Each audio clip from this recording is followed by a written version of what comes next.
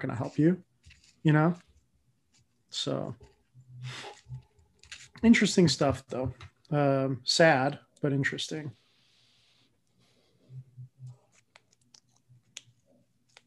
Yeah, it'll be interesting to see if in the next 4 years they make marijuana federally legal and then completely corrupt the industry I think immediately. it's our, I think it's already happening. I will say one of the things that, and again, I am by no means a massive smoker, and I'm not saying this as a caveat for anybody's benefit, just acknowledging the fact that like there's levels to this, just like there's levels to everything. Like I grew some weed outside for the first time in my life. And that felt made me feel so empowered in my own ability to do so versus having to rely on a source, especially for something that's a plant. It was I don't want to use the word transformative, but like it's pretty interesting to be able to do that. And then to think about how much money you actually pay at a dispensary. And I'm Mm. not above going to buy some weed, but like, why, if I can do it myself? And, I think like that, that vein of the narrative is interesting, um, that you hear about from those hippie dudes because they wanted independence. A lot of them had PTSD too from Vietnam and shit. So Cannabis is pretty easy to grow if you've got some sun. And it, mhm. for the difficulty that is involved, it gives you a large amount of benefits. Mhm. Yeah, and but it's also interesting, like the nuances of yielding something that is smokable and does the trick too. Like again, there's methods, there's techniques, There's levels. there's levels. Yeah, for sure, for sure. At the same time, anybody can do it and anybody could help themselves quite a bit. Hmm. And I think that that is one of the criminal aspects of making it criminal. Mm. One of the major ones, because it is medicinal for probably more than half of the people who use it. Hmm. And I don't mean medicinal like treating a symptom based disease that resolves. I see it as medicinal for like treating the struggle that is life. Like there are so many problems and pitfalls that happen with life. For instance, drug addiction. And Hmm. so many people could wean themselves off of drug addiction by essentially calming themselves down in a very anti-inflammatory way, in a rest promoting way, versus one that's exhaustive. Keep I also themselves out of think trouble. that there's something to be said too. And I mean, look, I am by no means a aficionado on psychedelics, but there is something to be said about those scary moments too. Now, look, obviously, people have psychoses that are linked to cannabis use, right? So, like, if you have that kind of a problem, this it's a much bigger thing than you getting really scared or freaked out or reaching that state of kind of deep introspective thought. But like as a tool for that too, this the quote unquote bad trip is always like the cannabis trip is always a matter of perspective. Like you can dance with the devil, like, and really come out of it with some interesting insights. It's kind of mentally um, therapeutic a lot of times. I think so. I think for two reasons. Like, it augments things like intimacy, things like food, things like looking at the beach. It And your inner augments that voice, stuff. Yeah. which is the paranoid part that a lot of people, because the inner voice isn't always right. A lot of times the Mhm. inner voice is doubt or fear, but it gives you access to that inner voice that when used correctly, it can be good to have, a second opinion Mhm. to your daily life. Um, but What do you think about other that inner people, voice? well, I think that that inner voice you can get overly caught up with too. Mhm. Like I think there's a line between it being helpful and a line between, for instance, like just getting using cannabis like all the time and just going so deep that you're just going back and forth internally. Just kind of spinning your wheels, right? But Yeah, it's interesting because you could achieve that. You could get so used to the craving of the state without taking a moment to appreciate the state itself, just to, like, to get there. Because once you're there, it doesn't really change your situation, right? But it should augment your daily life. I think sometimes people like chase the high, in order to level out, too, which is, I don't know, interesting to me because I'm not like that.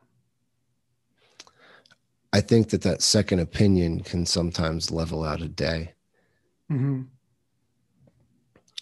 Yeah.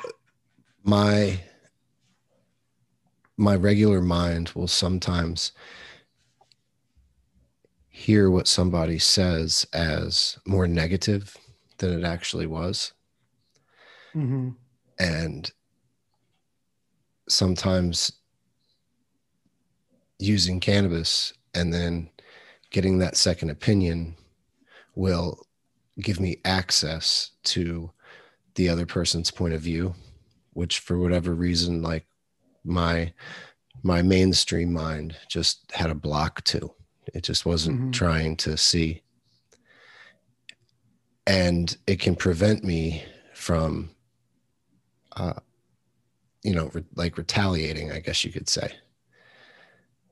What do you mean? Sorry, I don't like retaliating against what, like following that In a, negative self-talk or. yeah, yeah, like in Mm-hmm. an energetic way, like becoming mad at somebody or Mm-hmm. uh, not wanting to interact with somebody when really the reality is it was like my misconception in the first place. It wasn't a real thing.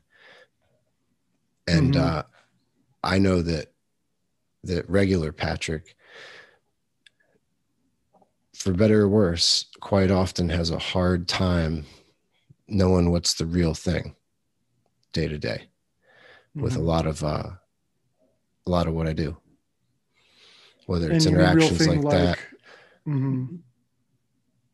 Yeah, just like interpretations, Mm-hmm. doing things with investments Right. is another place where, A lot gosh, of that has to be gut feel, a right? Well, I mean, lot of like, gut obviously it's feel, predicated, yeah. but And then that the what's it called, the imposter syndrome and the gut feel imposter go hand in syndrome hand. and the reality that sometimes you forget something that's really big. Like Mm-hmm. you forget a factor that is a really big deal in how a situation is going to play out. And if you forget that, your gut, would have thought the opposite had that Mm-hmm. been in mind. And it's kind of like a stop, like a check, like, okay, do we actually have our ducks in a row here? Or You're are we talking about leaving something big out? psychology on so many different levels. You're talking about like self, like the psychology of the self, the psychology of the market, which is the aggregate of like a multitude of human beings. But ultimately, it boils down to, like, that. If you could distill it, it's that gut versus, it's the id versus the ego versus the super ego in constant kind of discourse. I think when I think about like what you say about like how you as Patrick think about things, and then you bring up trading, which is the market responding to how millions of people think about things. It's just Right. interesting All how the news. interconnected it is. Yeah. Yes. And it's something that you can't predict the future on. So all you're trying to do is remove as much interference as possible and then make decisions on a regular basis so that sorry, over time, those kind of decisions play out statistically well, unless you don't make decisions well, and then it'll play out statistically poorly. But yeah, you're just trying How is it that. to get down to Yeah. the essence of what you actually like, what your gut really is. You just want your gut to be being fed the right stuff. That's why like martial arts is really helpful in those kind of scenarios because it allows you to have calibrated your stress response system Mm-hmm. so that you deal with different factors objectively. So you've got practice at doing that Yeah, rather because than, your sympathetic and your parasympathetic nervous system are a little bit more in control, because the Mhm. fear of combat, of conflict, is mitigated to a certain degree by putting yourself in that situation over and over again to where you feel comfortable in it. Definitely. Yeah. And to stay in it, you have to figure out the problem solving part of the game. And for the most part, do some problem solving each time that you train. And Mm-hmm. so that's just training for something like investing Mm-hmm. for me. Yeah, it calibrates things. It's helpful. What is a big influence for you? I mean, apart from martial arts and in your decision making?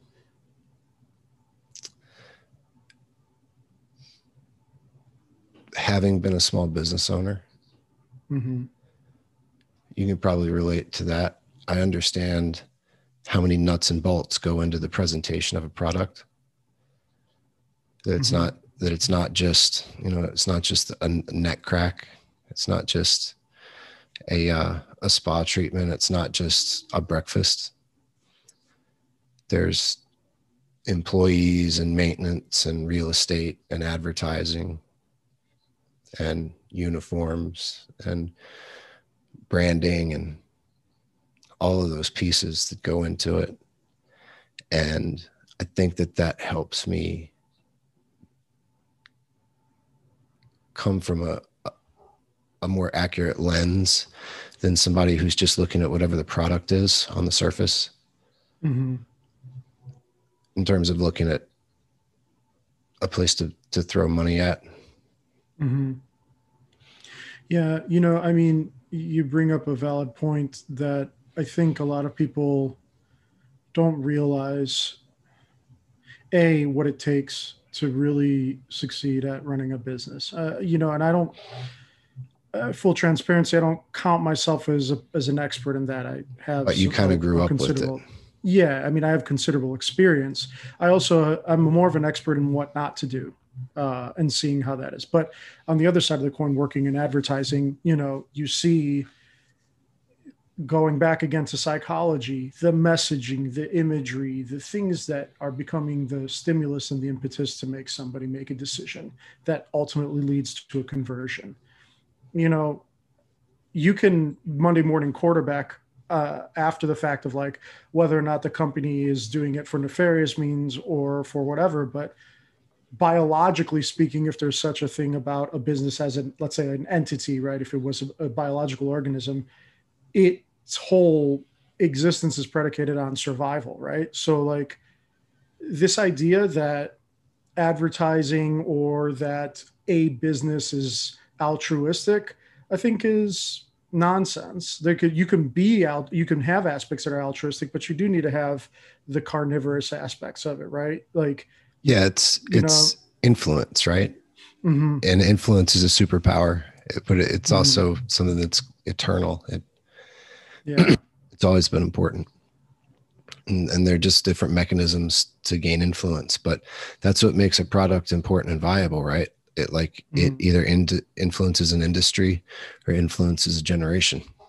mm-hmm. And it provides some sort of a utility. I mean, actually, let me rephrase that.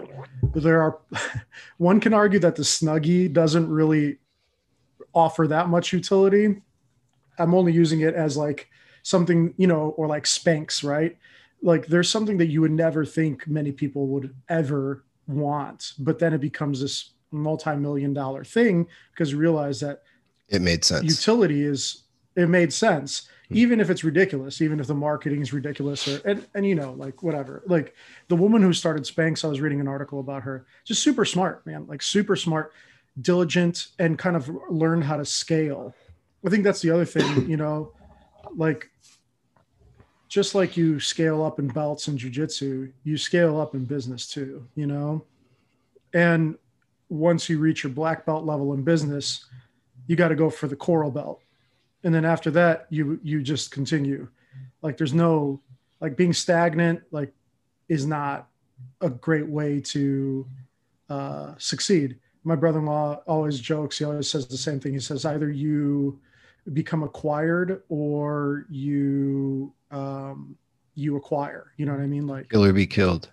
yeah, yeah, or you fade out. Yeah,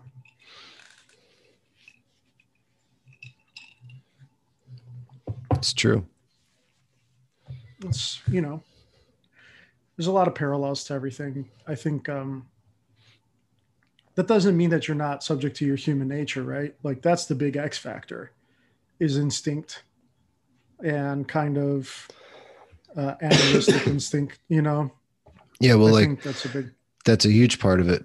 Uh, Mhm. a lot of people who try to, especially trading more than investing, because you can kind of like, you know how most of the investing books you read that are philosophies or overviews where they present like a way to probably invest. They're usually pretty similar. Like have some bonds, have some international stock market, have some U.S. stock market. Mhm. Like it's because it's a good idea. Mhm. Trading is more nuanced because you're betting on moments and you're betting on failure and success. Mhm. Um, and in investing, you don't usually bet on failure. You try to avoid it. Mhm. And a lot of people who want to be good at trading because it's a great mathematical vehicle for making more money more quickly, it's efficient, can't get over the fact that they're not always right. And so they never stop trading off of their opinion. Instead of incorporating like exactly how all of their trades play out and looking at Mhm. why they lose. And a huge part of trading is accepting what the public sentiment is. Mhm. So, like, for instance, just because you don't like Tesla doesn't mean that the value doesn't keep going up and up and up, and they don't keep getting more and more orders for the cars. Mhm.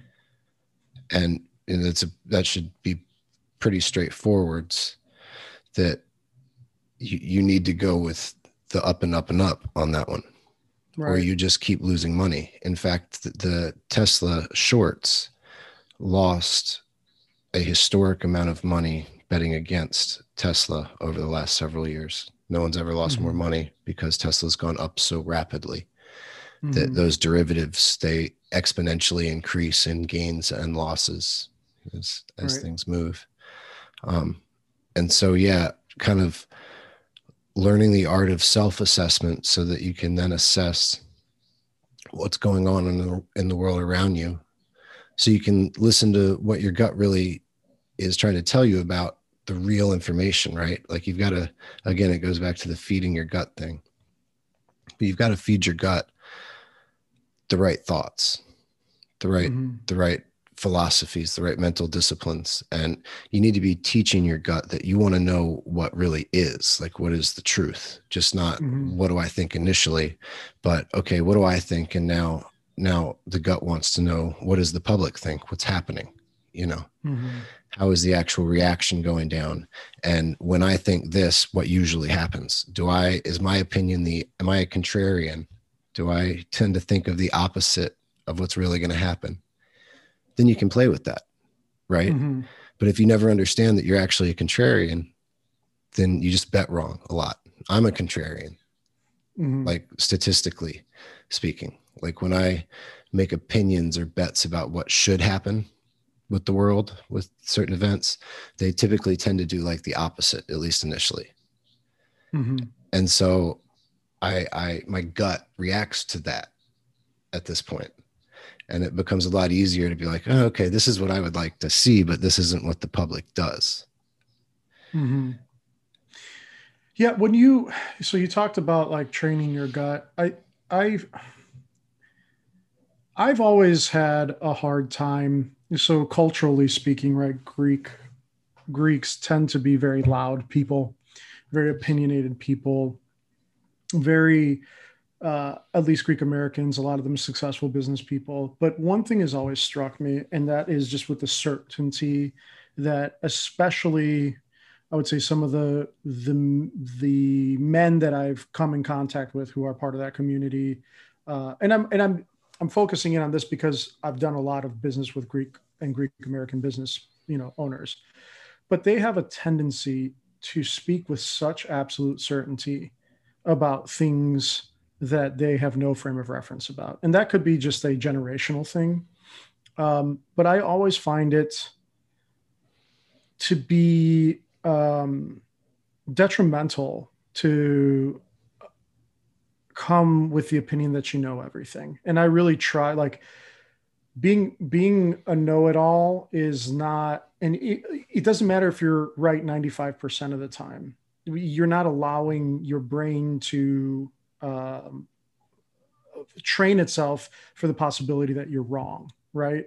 And I think that that's something that is like hedging, right? That's like, there's percentages to being right and percentages to being wrong. And what Right. you talk Not about being when you're greedy. saying, yeah, and you're saying like you're a contrarian and you tend to be wrong, like you have the wherewithal to at least, well, or let's say tend to be wrong, where that like your ideas initially sometimes aren't like what you expect, but you pivot, right? So that's like a big business word, obviously.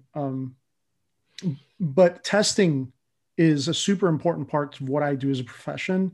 And I think it's a super important part of what people need to do in their everyday life, is to test hypotheses, to test themselves, to test, in a way that's not only like, okay, I'm going to test myself by, let's say, like running a marathon, but, you know, if you treat it much more as like an actual experiment, right, with quantifiable results, and test your hypotheses about, let's say, your decision making, like I was right 3 out of 5 times about the specific thing, what can I learn about it? Mm-hmm. You arm yourself with a lot more knowledge that is actionable, It's you so know. interesting. You say that's literally how you can learn to trade a stock, Mm. like options on a stock. Is Mm-hmm. you just you whittle it down to just a stock, and Mm-hmm. then make it basic math.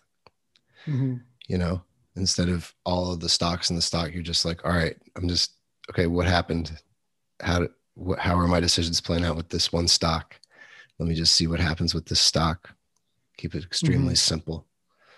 But the one thing I will say, though, that like a test in and of itself is nothing without a plan, though, right? So like Right. I think that's the one hard thing. And I'll speak personally, like from a professional standpoint, I understand the value of testing with like a testing plan, and then being able to read the results and then subsequently be able to make educated decisions and change, let's say, a product design or interface, whatever, with that. But like when it comes to personal stuff, we don't do that, right? We don't iterate on ourselves because it takes a lot of work, like.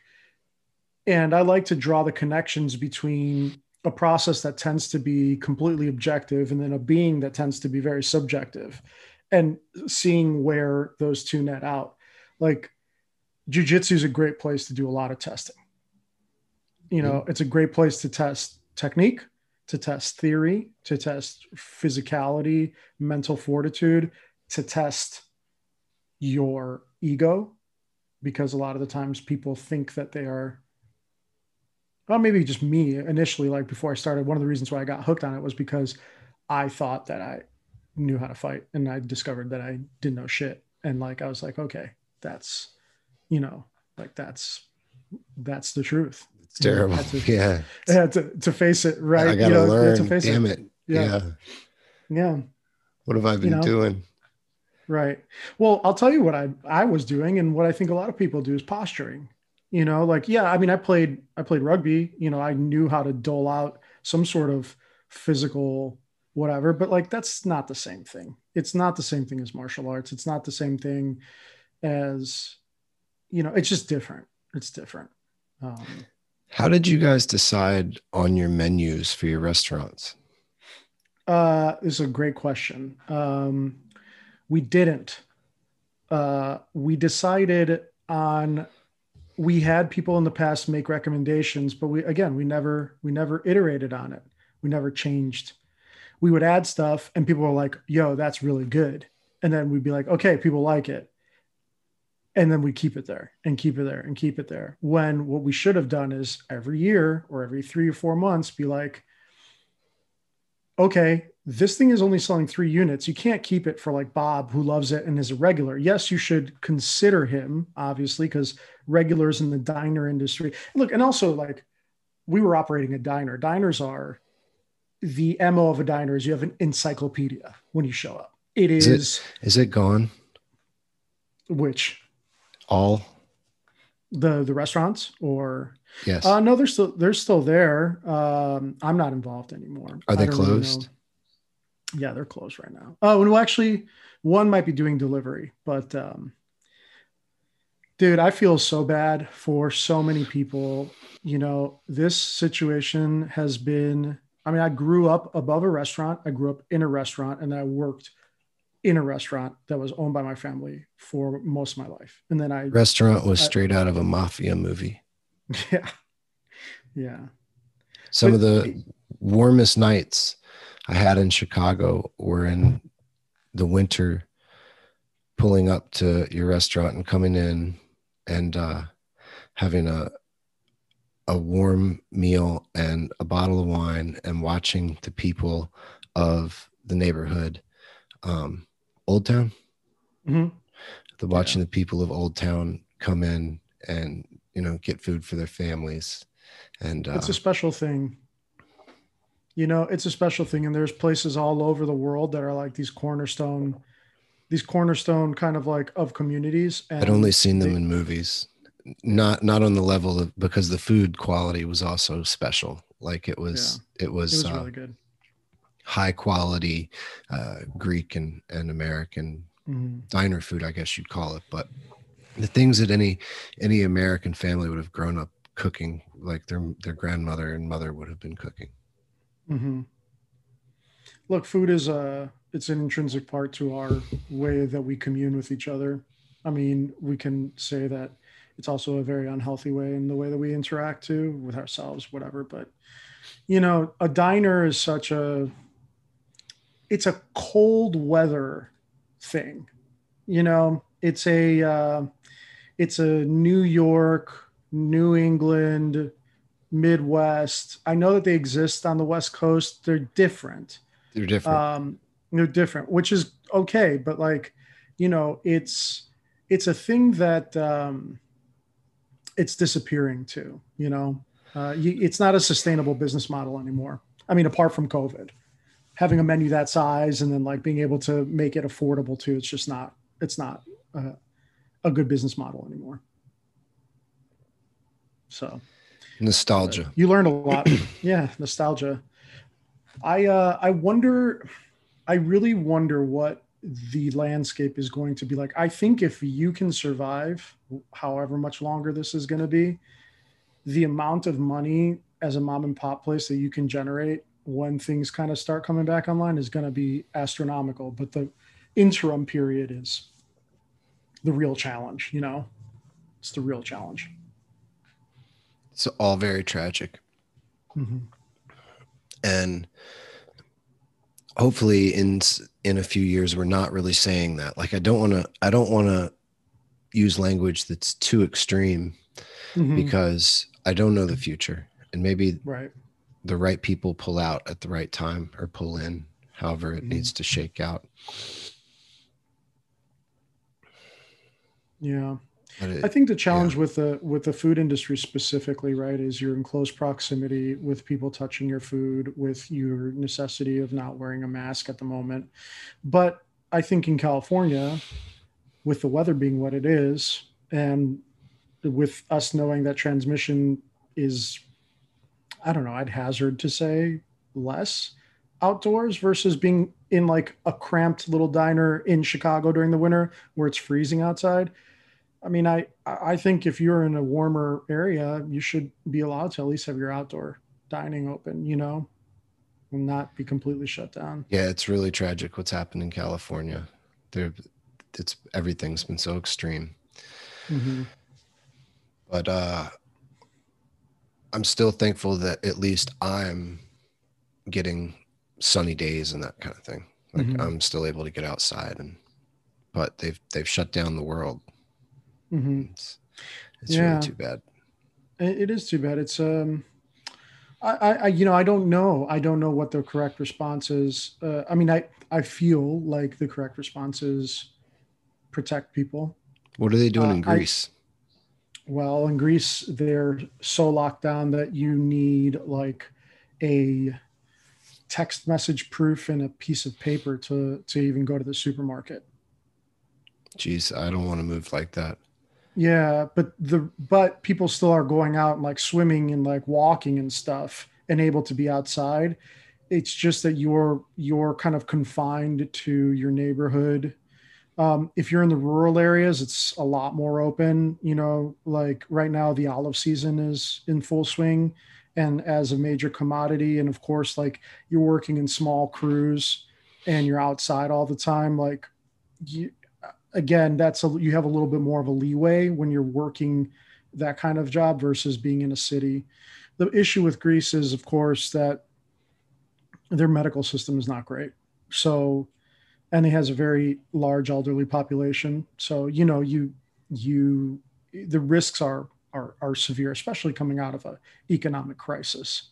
So, but the Greeks they're very malleable, unlike I think our American friends here. You know, we have people laying down in WalMarts because someone's asking them to wear a mask.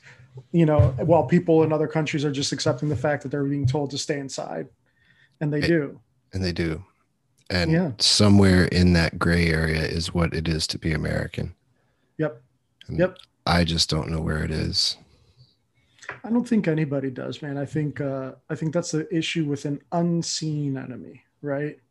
I mean, if you want to make comparisons to September 11th and COVID, the unity that a known enemy um, instills in people, or a known, I don't want to use the word enemy, but let's say a known opponent, right, is so motivating. And because people can't see it unless it happens to them now, they all are focusing on their inability to do the things that they were used to doing until they get sick or until someone they know gets sick. And then they have a moment to pause. So yeah, it's different for sure. Pause. Are you using a Mac or a Windows computer? Mac. Have you looked into these new M1 computers? I had looked at the mini Mac when I bought my iPad Pro a few years ago. I looked at one, and for the cost and what it offered, I was like, this shit makes a lot of sense because it is like 5 inches by 5 inches maybe, and it sits in the corner, and all you really need is to plug it into. All you need is a webcam. Like, I mean, you can get all the things to make it a fully functional thing, but it is, I think, for the processing power and for all the add-ons that you can then change. Yeah, dude, I think it's great. So have you seen these new M1 chips? No, I haven't, but I know that they're pretty powerful. Okay. So they've got them right now in the MacBook Pros, the Mm-hmm. MacBook Airs, and the Mac Mini. The Mm-hmm. MacBook Pro and the Mac Mini have 8 core M1 Mm-hmm. processors, and the MacBook Air has no fan in it. It's a Mm-hmm. fanless design, and it has one of the cores disabled. So it has 7 working cores, and Mm-hmm. that's so that it doesn't run. It can run like at the same speed, but with less heat. Got So it. it's slightly slower though. Mm-hmm. So um, the the performance, like the real world performance on these things, like with just 8 gigabytes of RAM, Mm-hmm. is faster than like a 64 gigabyte, like 10 core, whatever it is, Intel Mm-hmm. Windows computer, and faster than the fastest MacBook Pros from before Mm-hmm. at the entry level. The fan has yet to turn on this Mac Mini. And you're just pushing it to the limit right now with all your plugins and everything working. It just doesn't make any sense. Mm-hmm. And with that move, it not only, to me, it's bigger than just them making their supply chain more efficient. Mm-hmm. and cutting costs a little. They have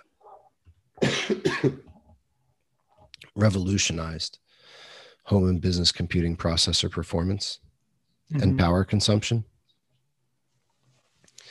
And goodness gracious. You all right? Or just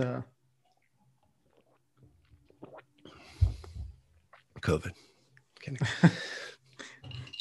And because it's an integrated graphics chip mm-hmm. into this thing, they have put a serious dent in AMD, NVIDIA, and Mm-hmm. Intel's games and potential markets. Mm-hmm. And depending on how quickly other companies are able to catch up, because they're kind of like Tesla all of a sudden, they've beaten Mm-hmm. this other industry at its own game. I see that company potentially being worth like 75% more than they are now, because not only could they become a supplier of even more computers to end users, um, and have repeat customers from all of their clients once they get the full line of M computers out. But if they start selling to Windows manufacturers, it'll be a massive thing. Well, the other thing that they do from a design standpoint, right, is what I find so it's interesting. The only place I don't do Mac is on my phone, or Apple is on my phone, which is an interesting kind of idiosyncrasy, and I realize it. But my artwork, like the new MacBook Pro is so they have done such a great job, first of all, with their accessibility of their operating system, right? So even if you are sight impaired or if you have a special needs, they have been pioneers in kind of considering how you can utilize their technology with any sort of kind of challenges that you might have, or even with the way that it speaks to other pieces of technology, right? I mean, we talked about AirDrop, I think one of the phone calls that we had, but their rules behind the design, the way that they are constantly updating their design system in the iOS, the way that they are always pushing the envelope with certain kind of new avenues. I mean, they're the first ones to make the iPhone. So, I mean, that was a revolutionary device. And I know a lot of other people have caught up, and one might argue there's better phones, but like for tablets, I mean, the ability that my first gen MacBook Pro or my first gen iPad Pro can do, still the amount of artwork I can do, the things that I can do on it, the way that I can use it as a second monitor now that they updated the OS of Catalina. Like now I can plug in my iPad and make it a second monitor, like that.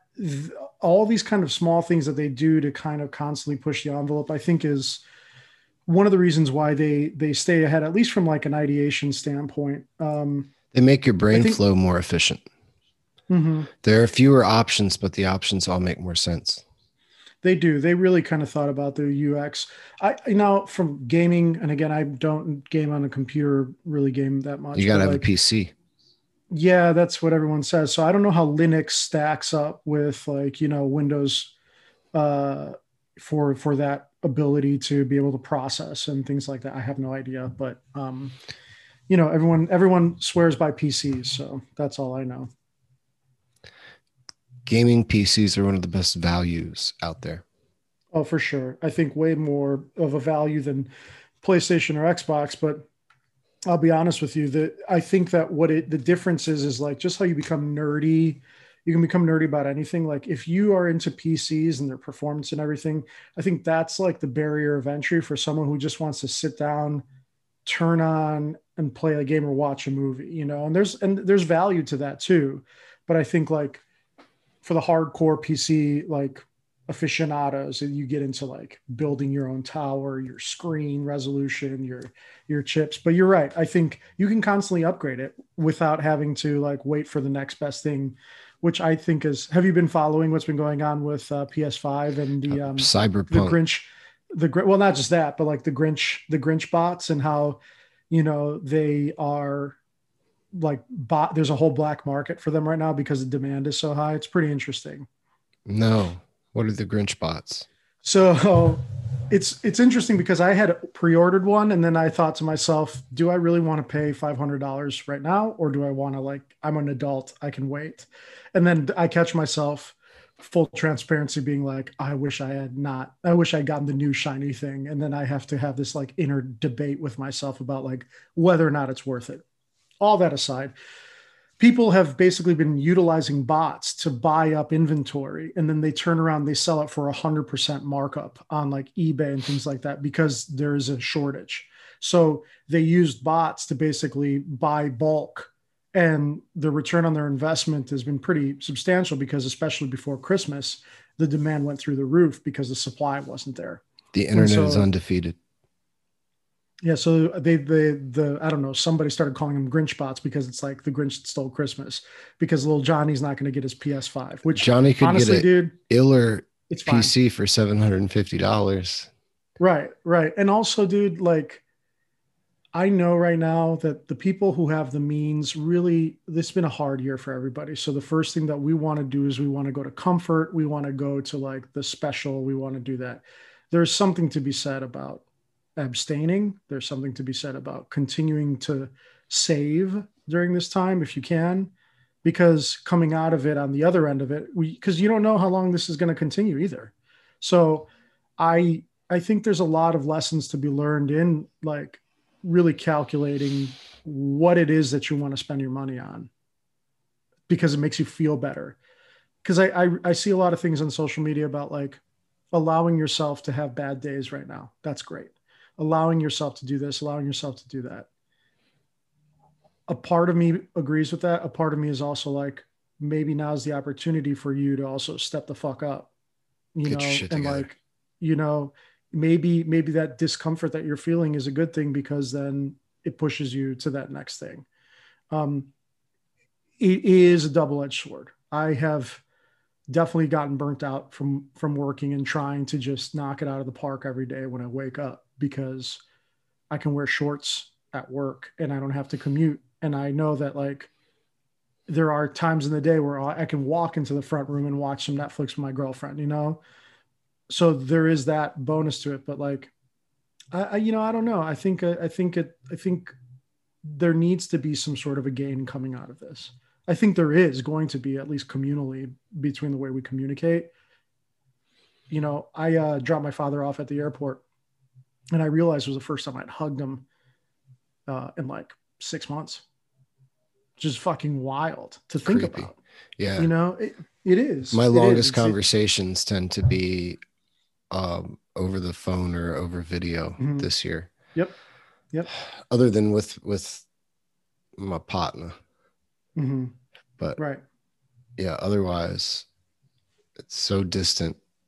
I might as we the other day it was really foggy out, dark, and we both were kind of like, it feels like we're almost like on a spaceship or something like that, just floating along, waiting to We see the kind of next are waiting to see the waiting to next see the people. aliens. Waiting to Yeah. see the fucking aliens whenever they come down.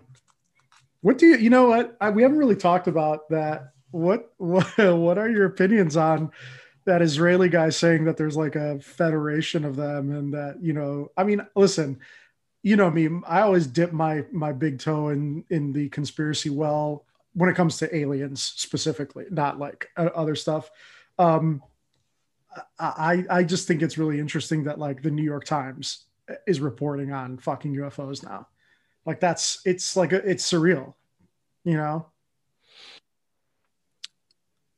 I wonder if we can handle the truth. And I'm not in any rush to get it, but I'm also not afraid to keep getting information. I guess for me, I just always took the mathematical, when you think about how much information we've learned even in the last 5 years about how many habitable planets there are that are habitable to us, right? As a carbon life form that evolved under these parameters on this rock that's floating through the void. It's just not a question of if, it's a question of when. When and where. Yeah. Right. Yeah. And there's enough, like, you know, I was thinking earlier in the conversation how people last year, so many people just got in their car and drove for like an hour and a half each way to go Mm-hmm. sit somewhere else and work hard for the whole day. And then they get back in their car and sit more for an hour and a half.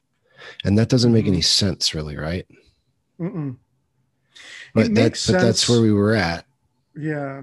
And then And now, and throughout life, we have behaved in a way, and the world has behaved around us in a way such that we have depended on creation stories to move us through time, to give us meaning to all of this. And like growing up, I studied the Christian creation story pretty regularly, and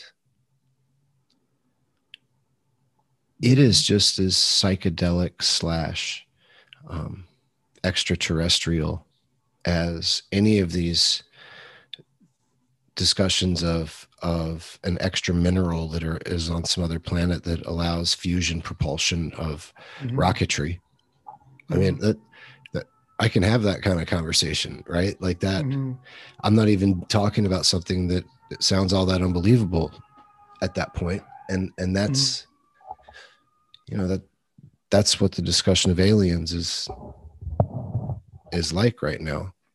So I don't find it that far fetched when we have bigger stories already that people have no problem believing, and we have no problem accepting people for believing. You know? Sorry, I muted myself because of the fire trucks. I have a. I wonder. We've talked about metaphysical things. There are so many things that we have yet to understand about our own existence, right? In our own natural world that surrounds us. And I wonder what I hope there are people who invest the same kind of brain power or hope or faith in or interest in those things as well. Like we have insane neural networks of mycelium that make trees communicate, and it's proven, right? We have you know animals that can change their skin texture and color at will with DNA that is completely foreign to other animals, like cephalopods are like that. We have these things, and not only that, like you and I've talked about intention manifesting itself as energy, and that energy kind of carrying through and vibrating across your timeline and the individuals that you meet. Like, Resonance. yeah, and that's something that used to be woo woo, but then if you think about it from, let's say, like a physics perspective, and you think about atoms and how they move, I mean, heat is vibration. Like there are all these things that I think are, I just take not for granted, but that I've just said, oh yeah, that makes sense. Like, why wouldn't I be able to exert my kind of energy onto someone else? Like, dude, you've been in dangerous situations. When someone's up to no good, like that animal instinct, that like, tingling in the back of your neck. There is something to that is both physical and I would say metaphysical, in the sense that maybe you're honing into something primal of like when a tiger was staring at you through the grass. Like, these things are, we just take them for granted. Like, Oh you yeah, talk you about definitely gut. take things for granted. Yeah, you talk about gut, that's what that is. I mean, I think you can train these things, breath, guts, I don't know, sleep, thought, dream, all those things. I think that they play a role, And and you we can get numb to that. Yeah, exactly. You can get numb. You can alienate yourself Mm-hmm. from your ability to exert energy over Mm-hmm. people, places, and things. That's another thing the martial arts does. You're not dealing with negative energy, which is for the most part, which is good, but Mm-hmm.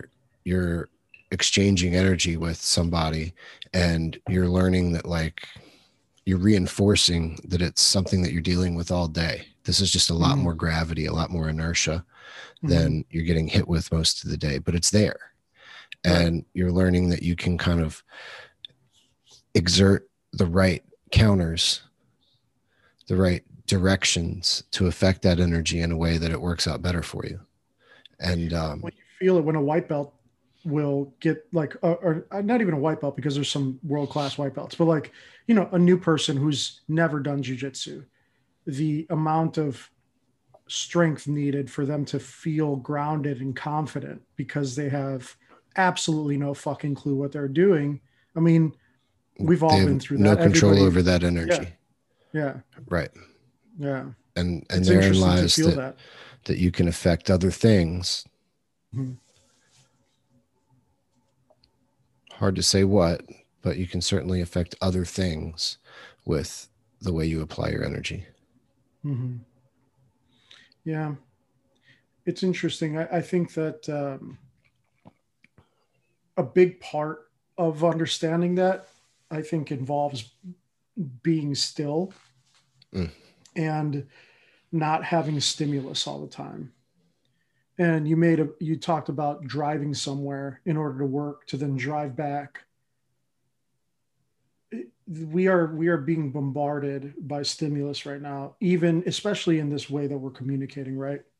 Because we're staring at a screen. Yeah, I can see your face, I can see your reactions, you know, but it is one step removed. And I There's wonder, all this stuff in between. yeah, I wonder what that is going to do. Like I wonder, are we facing a are we facing a crisis in our evolution right now where we cannot deal with the lack of stimulus? I I have a hard mean, time.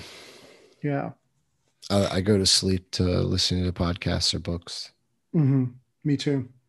Yeah, I me don't, too. I get, if I lay down and don't have one going, then I start having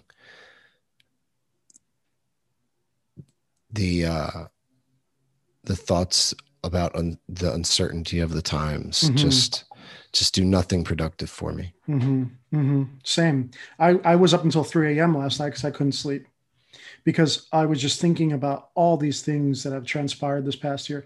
But maybe that's what you need to do. Maybe it's like a shedding. You know, I mean, obviously, I'm a big proponent of therapy, and I know that that's like one of those things that you can do that. But self-soothing, like we have a pacifier. That's what our phones are. I mean, it's proven, right? The dopamine burst and everything. It's a pacifier. You know, I'm not. I'm not. I'm very I'm intrigued just. about that because Mhm. without that pacifier, this would have been a more difficult year for me. 100%. That's what I'm saying. Like, I'm not casting necessarily aspersions on it. Like, I'll give you an example. Like, I play D&D, which has been my way to socialize. And although I'm staring at a screen, I kind of view it as like I am not consuming other content that was created. I feel like I'm doing like a communal storytelling thing, whatever my interests are in that, that's secondary. But like, I agree, without the ability to be able to pick up my phone, you know, but again, then I playing devil's advocate, would if we were kind of what was going on with the Spanish flu, do you think things would have been transmitted as much? Do you think we would have had as much angst because people are staring at these things all day and making comparisons and whatever? Like, I know we've talked More about it. people You died. have a, We would have yeah, had more people dying. Sorry, you were 100%. saying? Well, I know you have made a very salient point of saying that like you can control the stimulus that social media affects on you. Yes. Um, but I think that comes because we grew up at a time where we existed before it. Yeah, I don't think it's for everybody, but I think that the people Mhm. who want social media or want to use it as a tool for themselves need to go at it at a way that it works for them. Mhm. Um, yes. Yeah. Yeah. So, I mean, I think like, look, being able to see your family at least and have a conversation with them especially during this time of the holidays, while it's not ideal, it's better than not knowing if they're alive or, you know, worrying about that.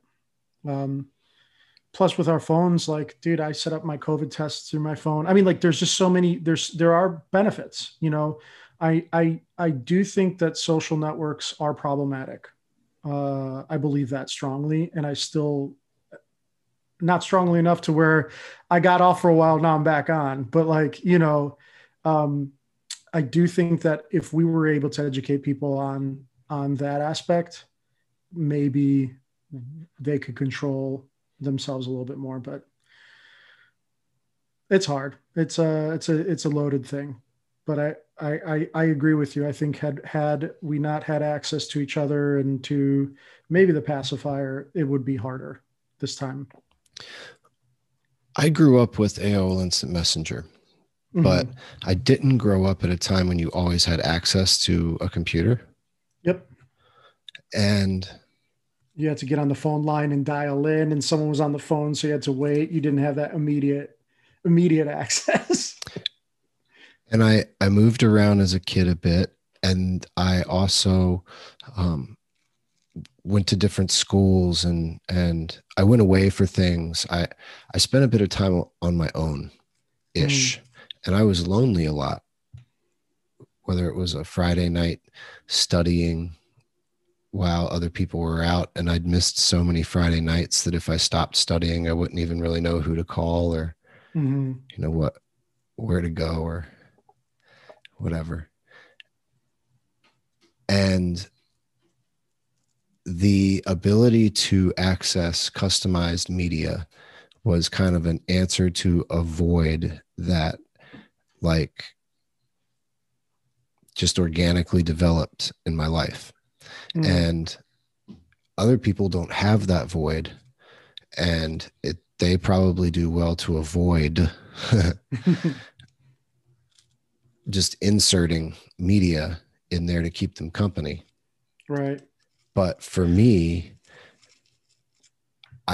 for instance, like now I can get news whenever I want and trade with ease. And in the time that I've been trading, now I can even do it for like free. Like there's no Mm-hmm. fees to the trades. And that sets me up to survive this sort of thing better. But it also is such a far cry from my understanding of what it took to create a product or a way of generating money when it was tied to, you need to open an office, develop a staff, create a marketing plan, create services offered, talk someone into care, give them an adjustment, make them Mm-hmm. feel better, find Mm-hmm. someone out, this long process that involved lots of overhead and lots of pressure versus this virtual world where depending on what you choose, it's all right there. Yeah. Well, I mean, you would have more of a frame of reference for this, but I know that teledoc appointments are becoming. Look, I don't know for chiropractic, it's got to be difficult to do that, but I think like remote care is going to be a major thing that is going to make insurance companies a shit ton of money, you know, because doctors can just stack appointments and just sit in front of a computer and do it instead of having to have an office. To your point, yeah, we are on a precipice, I think, of a sea change in the way that we do work. I think any major corporation that has real estate that they have offices in, why would they want to pay for that upkeep now? You know, I mean, like, why? I mean, I understand that Think there's it's going to necessity. create some rearrangement in the commercial markets.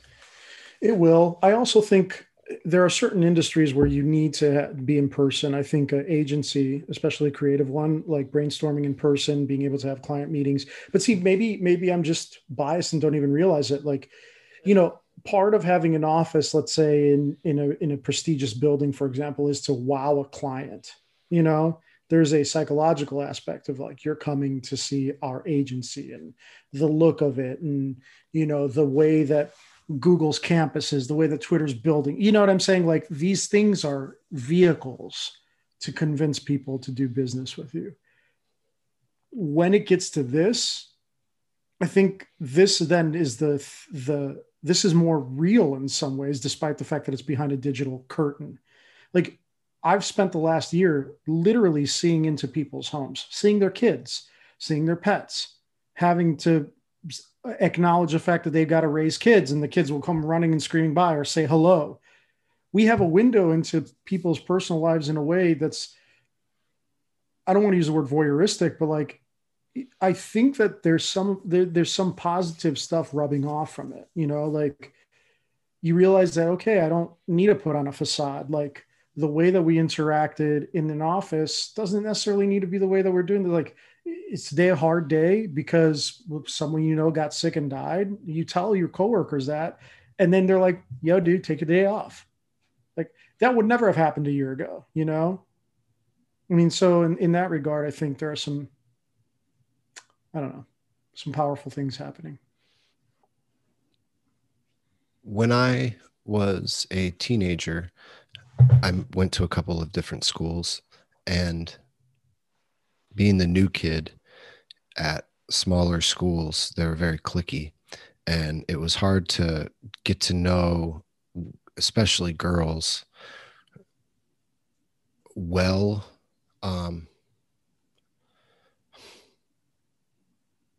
Yeah, it was hard to get to know a bunch of different girls well. Mm-hmm. And the existence of AOL Instant Messenger gave me an outlet to occasionally get to know like an extra person well who might act a certain way in a social setting, or might Mm-hmm. need to only talk to so and so in a social, whatever the pre-existing condition would be. Mm-hmm. And even though it wasn't as organic as just sitting next to someone, sometimes it was even more organic, because sometimes it made you braver to be Mm-hmm. a little more honest, or to maybe ask about something a little more personal. And Mm-hmm. I've gotten to know people really well in my life more than once over text. And iMessage, I feel like, was an extension of that, Mm-hmm. that really revolutionized it.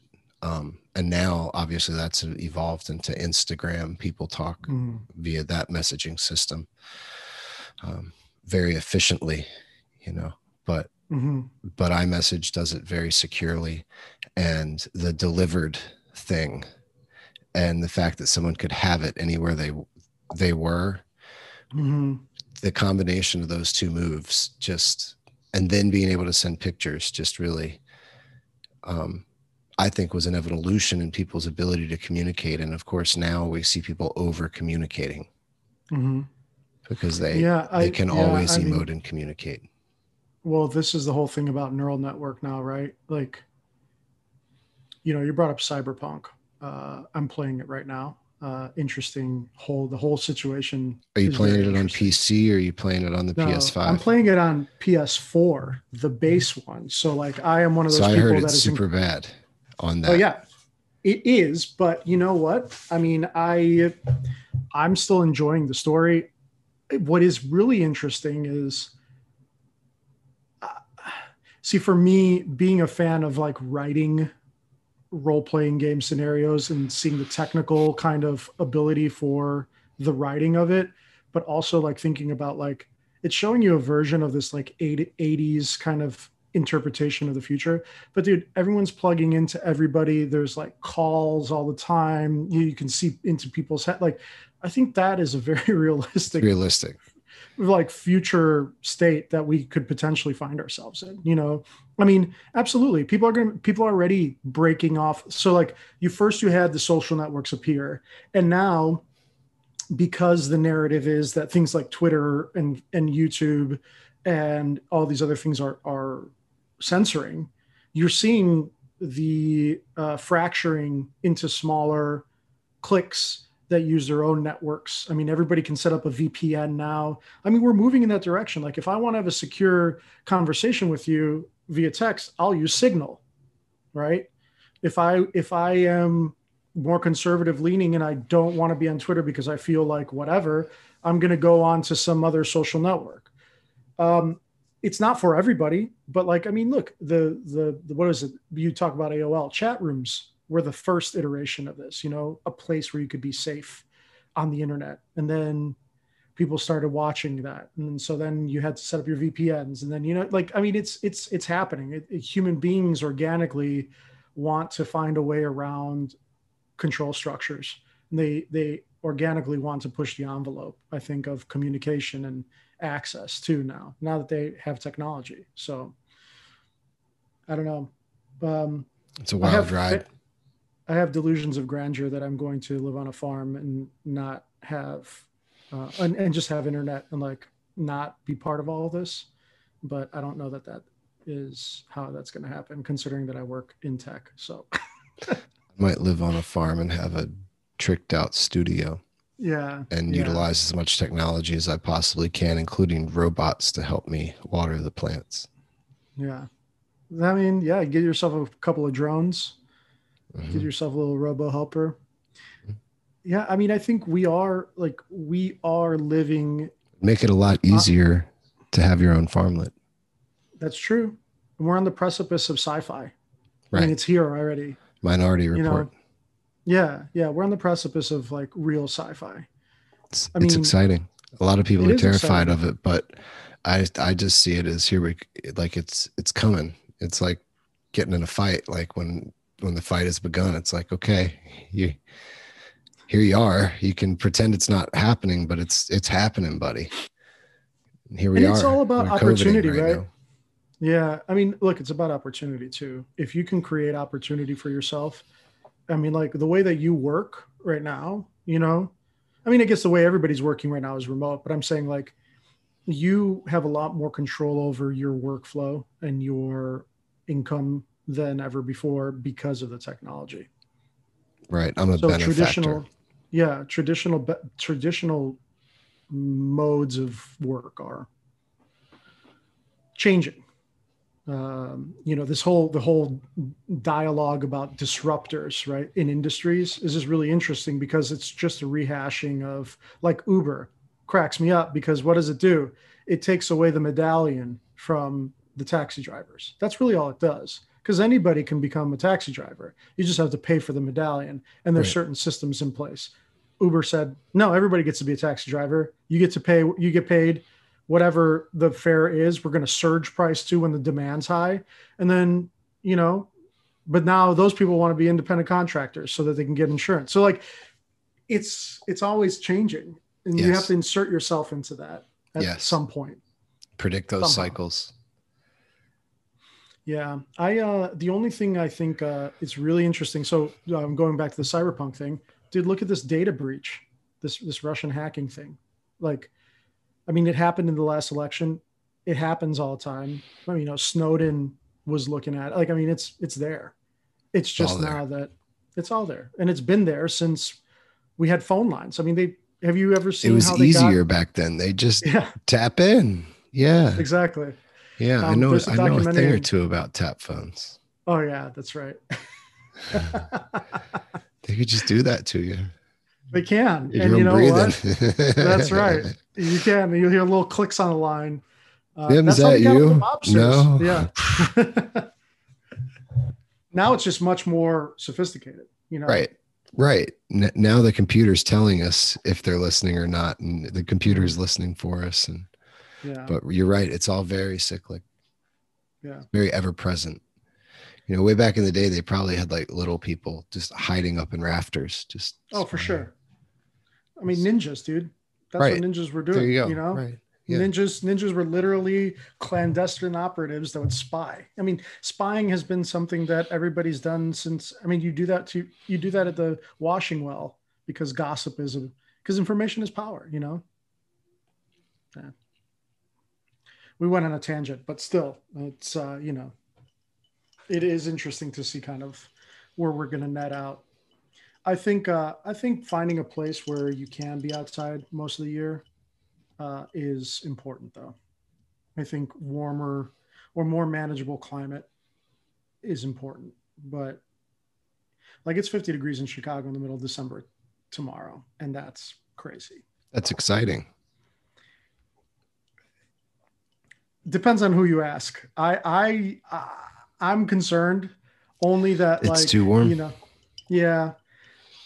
Look, man, I think for this year, I'm glad that it's been warmer so I can be outside and walk and like not have severe snowstorms and, have to like walk through that just because I'm stuck in my house. So I'm thankful that we've had a mild winter, but I wonder what the implications of all that's going to be for us because COVID is one challenge, right? But if the environment starts, Remember when we took a month off and the whole world started regenerating? mm-hmm. And then we stopped taking that month off and it's And back to then, the yeah, I races. went back. Yeah, I know. It's really interesting how homeostasis can be achieved very quickly. I was Just by surprised letting by that. nature do its thing. Yeah. One might argue that that's what COVID's doing. Cool. Was watching the Delta and was watching like all of the reeds and the Aquarius vegetation, Mhm. just breathing, just respiring. And it was just fascinating to watch like the whole cycle of how it was just like using the different plants that were just floating along the delta to oxygenate stuff and clean, and then they could get Mhm. caught up at certain areas, and then birds would walk around and eat the flowers that had just fueled up from that, and then bop bop bop bop bop bop bop bop. And it's just so much more intricate and just so much simpler at the same time than so much of the nonsense we do. I think patterns are incredibly powerful. And I think that we like the true understanding of things comes from understanding patterns. Mm. And I think that those patterns are begin in the imperceptible, like quarks, and then resonate into how gravity operates and is affected by the spheres in our own solar system. You know, and I think that that's why, like, this whole thing about this divine clockmaker, you know, is appealing to people. People who are scientific but still maybe believe in faith is like it really is. Everything kind of fits into that gear of the other thing, and everything turns. And when things go out of whack, shit breaks. But then the machine, it pivots, it recalibrates, and then it continues down another trajectory of gears. Um, and look, we got out of the savannas and built cities because we observed patterns and improved on certain things. So Exploitations. yeah, yeah. I mean, when you watch the cycles of plants grow, and you realize that seeds are intrinsic to that, and they need certain things, and then you start like animal husbandry has been happening. Like terraforming was done by ancient peoples. They would burn forests in order to improve their chances of getting game. Like we always exert on Energy, the yeah, control, exactly, always. vibrations, physics. Physics. You sound like a Wu-Tang Clan song now. heavy heavy resonance through the 36 chambers. That's right. Dude, it's so funny. I was thinking about the Wu-Tang, by the way. I'll show you. I have this, whatever. I got this poster that said, presidents are temporary, Wu-Tang is forever. It's like a big election Amen. poster. And I was thinking about the RZA yesterday. It's funny how a nerd, like a true nerd, and I mean that in like the best sense of the word, someone who was into kung fu films, who didn't have a great like setup, was able, and then also took like, think about how many disparate personalities exist in that group, and was able to combine them Distinct. into this really groundbreaking To this like day, never equaled. no, unparalleled. I would say for me, like one of the more, I'm making a lot of connections right now, but with the passing of someone dear to me, I became introspective, and I had this weird tangential thought about like, what is it that got me like where I am today, both negative and positive, like cause and effect. And then for some reason I was thinking about the Wu-Tang Clan and I was like, dude, it got me into martial arts. It did. Because I was like watching Kung Fu flicks, got me into Westerns, got me into Japanese cinema, which got me into Japanese culture. And like all these things got me into jujitsu. And it's very interesting to follow that pathway of interest, and to get to where I am today. So the Wu-Tang Clan was very, very formative for me. Having no frame of reference as a Greek kid from Chicago to what the fuck they were talking about Well, from that's, Shaolin. the same thing happened with so many Jewish kids and Irish kids and Mm-hmm. Russian kids Yeah. that just had no idea, but they got schooled. They Mm-hmm. got a proper understanding of the technique. I also think that like I have the Tao of the Wu-Tang. I don't know if you ever read that book. I believe I did. Yeah. I think they did such a good job of really bringing like everybody into their very insular slang, like as if they just did it from the get-go. And so people were like, what are they saying? And then you start understanding like there's so many more The metaphors, the way world. that Yeah. There's a whole world. it's a whole world. It's really neat. So I think yeah, I didn't think we'd end up talking about the Wu-Tang Clan, but I like they are formative for me. I always have been. I don't know how their music will fit into the history. Like, we know how important they are, but I wonder if Wu-Tang Forever will be an album that kids end up finding, like they find, I don't know what kids find now, like, but like I found Operation Ivy or Led Oh Zeppelin or yeah. something like that. I wonder if it'll just be something that isn't touched anymore and just is known as a foundation. But I feel like there's a period where the production became pretty much timeless, because the early stuff did sound kind of primitive, but the production became timeless and everybody was really in their pocket. Yeah. And it's a whole education on lyricism and like hip hop, like rapping, Mm-hmm. like that's serious music. Mm-hmm. I think as long as people smoke weed for the first time and listen to the White Album or 36 Chambers, I had two interesting experiences, one on cannabis and one not. I decided to watch live performances of famous music that I had become inundated with and put myself in the mind state of saying, okay, I'm going to watch Jimi Hendrix play like one of his first broadcasts, black and white, and imagine what it would be like to have never heard a sound like that before. And I did that with Hendrix. I also did that with Johann Sebastian Bach and the Brandenburg concertos. To think about sitting in a concert hall in Vienna and some dude comes out and plays what essentially is jazz. I mean, really, it's essentially jazz on a harpsichord at the speed that the harpsichord solo in the Brandenburg Concerto is, and being like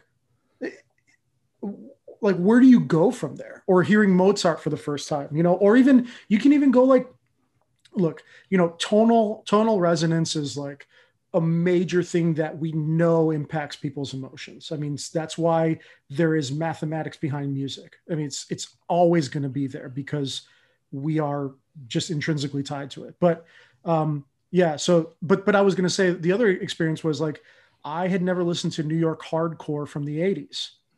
And I started listening to like Gorilla Biscuits. I started listening to all these dudes because I had listened to John Joseph Cro-Mag talk about how being vegan and straight edge tied into this incredibly aggressive musical style and like what PMA was all about. And it just is so interesting, but that's how my mind works. I like that kind of stuff, but yeah, so I think as long as you can get stoned and listen to an album start to finish, if anybody ever watches this, my recommendation would be go down the list, go down, I don't know, Rolling Stones top 100 albums of all time, and actually listen to every single song in the order that they put it out in the order it that they put it changes. out. Yeah, man. Like if you listen to Well, Led Zeppelin it's like 2, an hour a day for, you could do it in a year pretty yeah. easily. Every third day, And, listen to one album. and there's going to be albums on there that you wouldn't even think to listen to, but it's, we're so used to listening to chart toppers, single songs, next song. An album structurally is also part of that journey, right? Like if you listen to Queen's A Night at the Opera, it's called A Night at the Opera because it has a beginning act, a middle act, and then the final act. And Right. so people, they do that on purpose. And so like Sublime, I think is one of the most perfect albums. That and Fuji's The Score, two of the most perfect albums ever made, ever, in my opinion, especially The Score. I mean, you're talking about, I think they released 2 or 3 albums after that, but it won a Grammy, like start to finish. You can listen to every single song. It takes you on a trip. It does. Yeah. It takes you to the hood in Long Beach. It takes you to New York, Mm-hmm. to into an immigrant neighborhood. Mm-hmm. Yeah. I listen to so much jazz these days, and Excellent. when I first started listening to jazz years ago, I tried to figure out what songs were the good songs and listen Mm-hmm. to them. And that's a really steep learning curve. Mm-hmm. What I've found myself enjoying most about it these days is hearing the context within the music. Mm-hmm. Like so many songs have parts, like so many songs almost behave as albums because they'll be 10, 11 minutes long. And Mm-hmm. certain parts work so well because of other parts that Mm-hmm. show up there. And unless you just let the thing play, and if you're really not, if I'm really not digging something, I just skip to the next Yeah. thing. Yeah. But otherwise, I just kind of let it play, and then the moments find me. Mm-hmm. Yeah. If that makes And that's sense. why, you know what, oh, it does make sense. So my stepmom had a jazz club, right? And like that's where I learned the appreciation of watching it live. And when you listen to live performances, when the switch happens between solos, people clap. Middle song, it's like the only genre of music where it's acceptable to clap during We were the talking about song. that actually, about going to the Green Mile over the weekend, and Mm-hmm. that I had taken Jenna to the Green Mile um, Mm-hmm. when we were in Chicago, and Mm-hmm. how neat that was for her. But the courtesy and how that works, like there the Mm-hmm. applause in the middle, but also like you need to shut the fuck up while people are trying to play. Mm-hmm. Yep. Yep. You don't Because scream the whole you're time. there to, yeah. And it depends. Like, going there, my buddy was a bartender there. And there was this band that's now defunct who I would really recommend called Sabretooth. And they would play bebop like from the 50s, but it was like with a modern edge. And their whole thing was raucous, but they would always be an end of the night band, right? Because you knew when Sabretooth was playing, it was about like The, getting dirty with it. those But then when last some of like martinis. yeah, but some of these like older school kind of traditionalist jazz people, would sit there and listen to the previous, groups dead silent. And then at the bar, people would tell you to shut the fuck up because it's not about you. Like it's about you enjoying it. And you need to know like what night of week you're going to be there. And that But yeah, goes she back had to what you this. were saying about the classical music for the first time in that time. Like, can you imagine how special hearing a jazz band during a prohibition night? Oh yeah. Oh yeah. Insane. Yeah, you wouldn't Or want to like waste it. listening You to wouldn't want to Robert waste Johnson a play. moment of that. You would want to just, Yeah. you're not going to hear You'd want to something take it like all that in. again anytime soon. Not with those No. acoustic. Yeah, right. Like there's a great PBS So live. psychedelic. It's incredibly psychedelic. Stevie Ray Vaughan played with Albert King. It's one of my favorite. You can see the entire performance. Stevie Ray idolized Albert, and Albert was older at that point, and you see the influences of the person who invented it and the person who was carrying it and then making it their own on stage at the same time. And you could see the masters of both their crafts, but with different tonality. Like music is just, I mean, it's been a major part of my life. I play, I've grown up listening to it, and I'm a novice. I'm not really into the theory or whatever, but You have to understand what it does to people. Even electronic music, even shit that I don't like, it touches somebody. Like I went through that phase where I listened to Korn. I was like 13, and like it was all emo and shit, and listened to that because it meant something to me then. Mm-hmm. Was angsty, you know. So I think to your answer about will people be listening to Wu-Tang Clan or Bach or whatever, yeah, I think the good thing is that the accessibility, its music has become accessible, but I It's in just my think that pocket. but the way that we've been listening to it has changed. I think the business of music has made it be about one or two or three songs instead of the entirety of the album. And my cousin has put out now two really exceptional psychedelic albums that he recorded completely in analog. And it sounds like they're recorded in the 60s. And I listened to them all the way through, and there's purpose and intention behind the entirety of the album. So I think as I like try to, I think it just like lead, like with anything, if you lead with intention when you're like cooking or cleaning or listening to music or reading a book, you get a little bit more out of it, or it changes at least, how you're interacting with it. Lead with intention.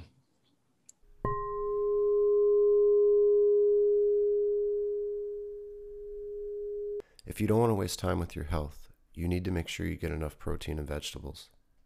Orgain's organic plant-based supplements can give you a boost in both departments. They don't contain any fillers, low-quality vitamin powders, or artificial sweeteners. They are also low carbohydrate, gluten-free, and high in healthy fats. I use their superfood blend, and from time to time, I also use their organic nut and seed protein powder. I've never been big on pea protein, and I love that they have this option. For all the pea lovers, my girlfriend uses Orgain's organic plant-based protein and superfoods protein powder. It's both vegetable green food and protein in a single product with a great vanilla taste. They also sell collagen, nutrition bars, and healthy drinks for kids. Use the coupon code PATRICK30 to get 30% off of your entire first order at Orgain.com. Thank you for listening. Please subscribe if you haven't already. Also, check out the Patrick Ely channel on YouTube where I post workouts, ramblings, and Jenna teaches yoga. Visit ahealthyshelf.com for California farm stand and CSA reviews if you're on the West Coast. Always support local businesses. And you can support my efforts directly at patreon.com/Patrick Ely. The best way to get in touch with me is on Instagram at PBCN.